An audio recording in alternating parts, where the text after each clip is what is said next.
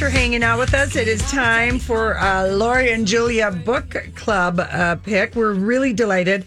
This is the first time we've had an author in studio. Jess Lori is with us. Hi, Jess. Thanks for having me. You're so welcome. And we have read some of your other books, Unspeakable Things, Bloodline, and your latest book, Litany. Litany. Litany. I pronounce it litany. It's a made-up word, though, so either one's fine. Okay, Litany. Litany with an I, Litani. And Jess, you're such a good mystery writer. Damn it, we like your books. Oh, thank you. I love hearing that because they're really hard to write. I believe it. Because when did we talk to you last? Was it Unspeakable Things? It was Bloodline. It was about a year ago. Yeah. And we were on the phone. Yes, right, 'cause everybody had to be on the phone back then. Yeah, it's exciting to be here. And the Unspeakable Things, Bloodline, and Litany are all true crime inspired, and they're all Minnesota based. So. Yeah, okay. Tell us this. Give us the setup of Litany, because it's a real page turner. Yeah, thank you. I got the idea for it in 2016. I had a bunch of high school friends over at my house, and we're talking about real crime in Minnesota. And my friend said, "You are familiar with Jordan, Minnesota, the mid-1980s." And I had not ever heard of all of that. And so I started digging. I had forgotten about that until I read that in your book. And if I knew about it, just went over my head. I was, 13, 14 in the mid-'80s. And so it was internationally horribly famous child sex abuse scandal involving 25 adults and dozens of children in this tiny town of Jordan, Minnesota. And so people came from all over the world. People magazine was camped out in Jordan, the Chicago, New York Times. Everybody was camped out trying to catch the story. And it sort of fizzled out in 1984 with the lead prosecutor dropping the charges against all but one person. And it's just this terrifying story. And so I use that as inspiration for Litany, because in reading all of these accounts, of course, the children's names are protected, as they should be, but the children are also sort of erased. And it's about all the adults who are either wrongfully accused or weren't accused and did commit crimes. And it just had me thinking, what about the kids? Yeah, so this is a fictionalized version of that story. Do you do a lot of research then to help you come up with what the flow of the story is going to be? I do enough that I have the facts, and then I slap fictional characters on them. So they're sort of, because we can't know what everybody's thinking or talking about in the mid 80s. And so I create fictional characters that go through a lot of the real events. Was there, I'm curious about the prosecuting, the district attorney. What happened to her? What was her name? Kathleen Morris was her name. And what happened? Didn't she become a judge? She Listen to me. Yeah, become a judge. I'm all ready to get excited. Well, it's $1 million question because nobody knows what happened to her. So she was sort of disgraced after this, like internationally disgraced after this, because she walked away from it. And then she wasn't disbarred, but she sort of disappeared. And I couldn't find any information. She might have practiced in Shakopee for a few years afterward, but I couldn't find any footprint anywhere other than that. Yeah. Yeah, it's it really is. The book is the summer of '84, and this 14-year-old Frankie Jubilee is shuttled off from her home in California and go live with her mom, who is a district attorney. Yes, she's and she prosecuted fictionally, and Kathleen Morris also did this in real life. Prosecuted a few years before this a very famous legitimate sex abuse ring near Jordan, Minnesota. She had been coming off that hot case, and then she took on sort of this satanic panic in my book as well as in real life. And so, yeah, the poor little Frankie Jubilee moves from California to Litany. She doesn't really know her mother. She knows something weird is going on in town. They call it the game. Everybody wants her to play the game, but she doesn't. Her instincts are saying no. But she also doesn't know who to hang out with. So she sort of walks into the cave. Yeah. Yeah. and then also the whole storyline about, between her mom and dad. And that's a very interesting side story to that. Yeah. I love that you read it. That's so kind of you. I'm sure you were so busy. And I read it this summer. I read it in like 2 days. I was just but I really love a mystery, and I've liked, your other books and stuff. Yeah. And I think that, I also think, one of the things is that you, in your stories, because I'm trying to think what Bloodline, was that the one that was like in What part of Minnesota was that? It was fictional Painesville, Minnesota. Painesville, that's right. Yes. I guess I like how you center the victims of the crimes, the center part of the story. I think that is a great thing that you do as a writer, that you keep that in mind. I am going to marry you because that is everything I'm trying to do with these books, because I read widely. I love all sorts of mysteries, but I really, the people who are getting hurt are the ones who are so important to me. And so to give them center stage and also empower them to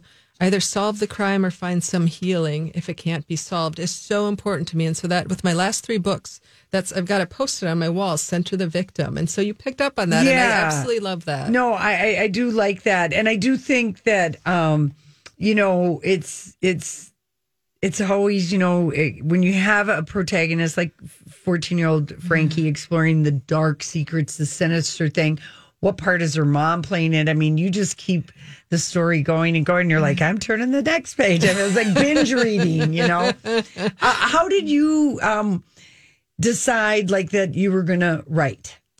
Yeah, my mother was an English teacher, and we were very poor growing up, but we had a library full of garage sale paperbacks. And so it was hundreds of books. And so I just read.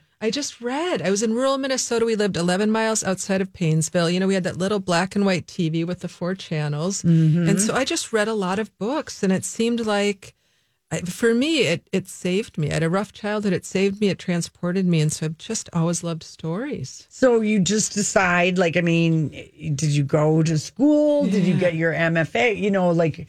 Walk us through that. Yeah. So I didn't know anybody who was a writer. It's one of the, be a ballerina, be an actor. Right? Right. How do you do that? Good luck with that. And so I went to college to be a teacher because being an English teacher was as close as I could come to being in story. And I had a really good professor at St. Cloud State, Rex Feeder, and he encouraged me for my master's thesis, because I stayed there to get my master's, to write a novel. It's terrible. It's such a bad. I tried to steal it out of the St. Cloud State Library. It's so bad, but I had somebody believing me, and he just said, just keep practicing. So I kept practicing. And then in 2001, my then husband committed suicide. Oh no! And I hadn't really written stories since then, and I was pregnant at the time, and so I really needed to have stress go out rather than in. Mm-hmm. And so I started writing Mayday, which was my cry for help, but also a humorous mystery, right? And so it was my first book. I finished it in 2002, and I spent the next 2 years trying to get an agent. And I had dial-up internet, so I didn't really even have email. So I would print out letters on that old dot matrix printer paper, send them out to agents. I'd send out 50 a week. I'd get rejection, send out 50 more, and I finally got an agent. Is that the hardest part, do you think, in being a writer, is finding an agent? Is that the thing you have to be the most persistent? I think so. I mean, now you can self-publish, and there are people making a good career out of it, but it's a lot of work. I do think getting an agent is the hardest. Yeah. And it's a relationship, too. You want somebody who you can work with. Yeah, like on your first book, was your agent like, no, you got to rewrite this again. You got to rewrite this again. Yes. Is that what happens? Yeah. And I'm actually on my 4th agent now. My first one was wonderful, but we had a misunderstanding. My second one was this. It turns out sold crystals in Colorado on the side, and that was her main business. Oh, my word. Well, let her focus on that. Yeah, right. And she wanted her to have all the time for that. And my third one was wonderful, but she couldn't sell my stuff. And so my 4th one now, and she edits everything. She's like, nope, this isn't going to sell. This isn't working. Get this out. More of this. Wow. We're talking with Jess Laurie. The book is Litany. It's Litani. And it's really a great mystery thriller story. How is it? Are you back out doing book clubs? Are you doing appearances again? I actually am doing my first 2 in person in over a year. I've got a signing at Majors and Quinn this Friday at 6. Oh, good. And then launch party at Once Upon a Crime Saturday at 2. People should come in costume, and there'll be champagne. Oh, fun. Yes. Yeah, and it'll be masked up because everybody will be close, but it's going to be a great time. Are you looking forward to that? I have to stop myself from hugging other humans when I see them, because it's been so isolating. I really want to be with people who love to read and people who just want to hang out. Yeah. Are you working on another book now, or are you just enjoying Litany and all of your hard work? I don't. As a Midwestern gal, we don't know how to just. You're relax. already started I your know. other book. You can just tell in your eyes. You're like, what? Sit back and enjoy something? That's insane. What are these words? Yeah. I actually did just turn in my next novel, which comes out next summer, and it's about the time there were 3 serial killers operating in St. Cloud in the 70s. Wow. And that one, oh my God, it's so Is Oh my God, I it? love that you're creeped out by your own book. I am so creeped out by that I am book. so buying these. These are so fun. Have any of your books, have they been optioned for series? Bloodline was by 20th Century Fox / Disney. And it's still, it's still sitting there. Yeah, okay. The options sort of sit there. But I would love to see that one because it's such a creepy 60s Stepford Wives. Yes. Yeah. Yeah, that would be good. Yeah. Maybe that period. It seems like Hollywood likes to make series based on a period of time, too. If that's, they can do the costumes, get the music, set the whole story. And there's something so magical about no cell phones when it comes to scary things, right? Like you can't just call someone up and that fixes the problem. Yeah, that was a happy accident. I discovered writing things set pre-cell phone. So when you're writing a mystery, people are like, well, just call for help. Totally. Text your mom. Right? But it's 1960. You run to the payphone and hope you have a quarter or a dime. A dime in the 60s. Right. Yeah. Or like if you're a kid, your mom be back by dinner time or dark or whatever, and off you went. Yeah. Or just meeting somebody, even at the mall. If they don't show up, you can't just ask them where they're at. Don't you marvel at how did we do it? I have no idea. But we did it. I thank God, barely experienced it, but yeah, that's really cool. It's so awesome to meet you. Thank you. I'm happy to be here. Yeah, Jess, thank you so much for coming in studio again.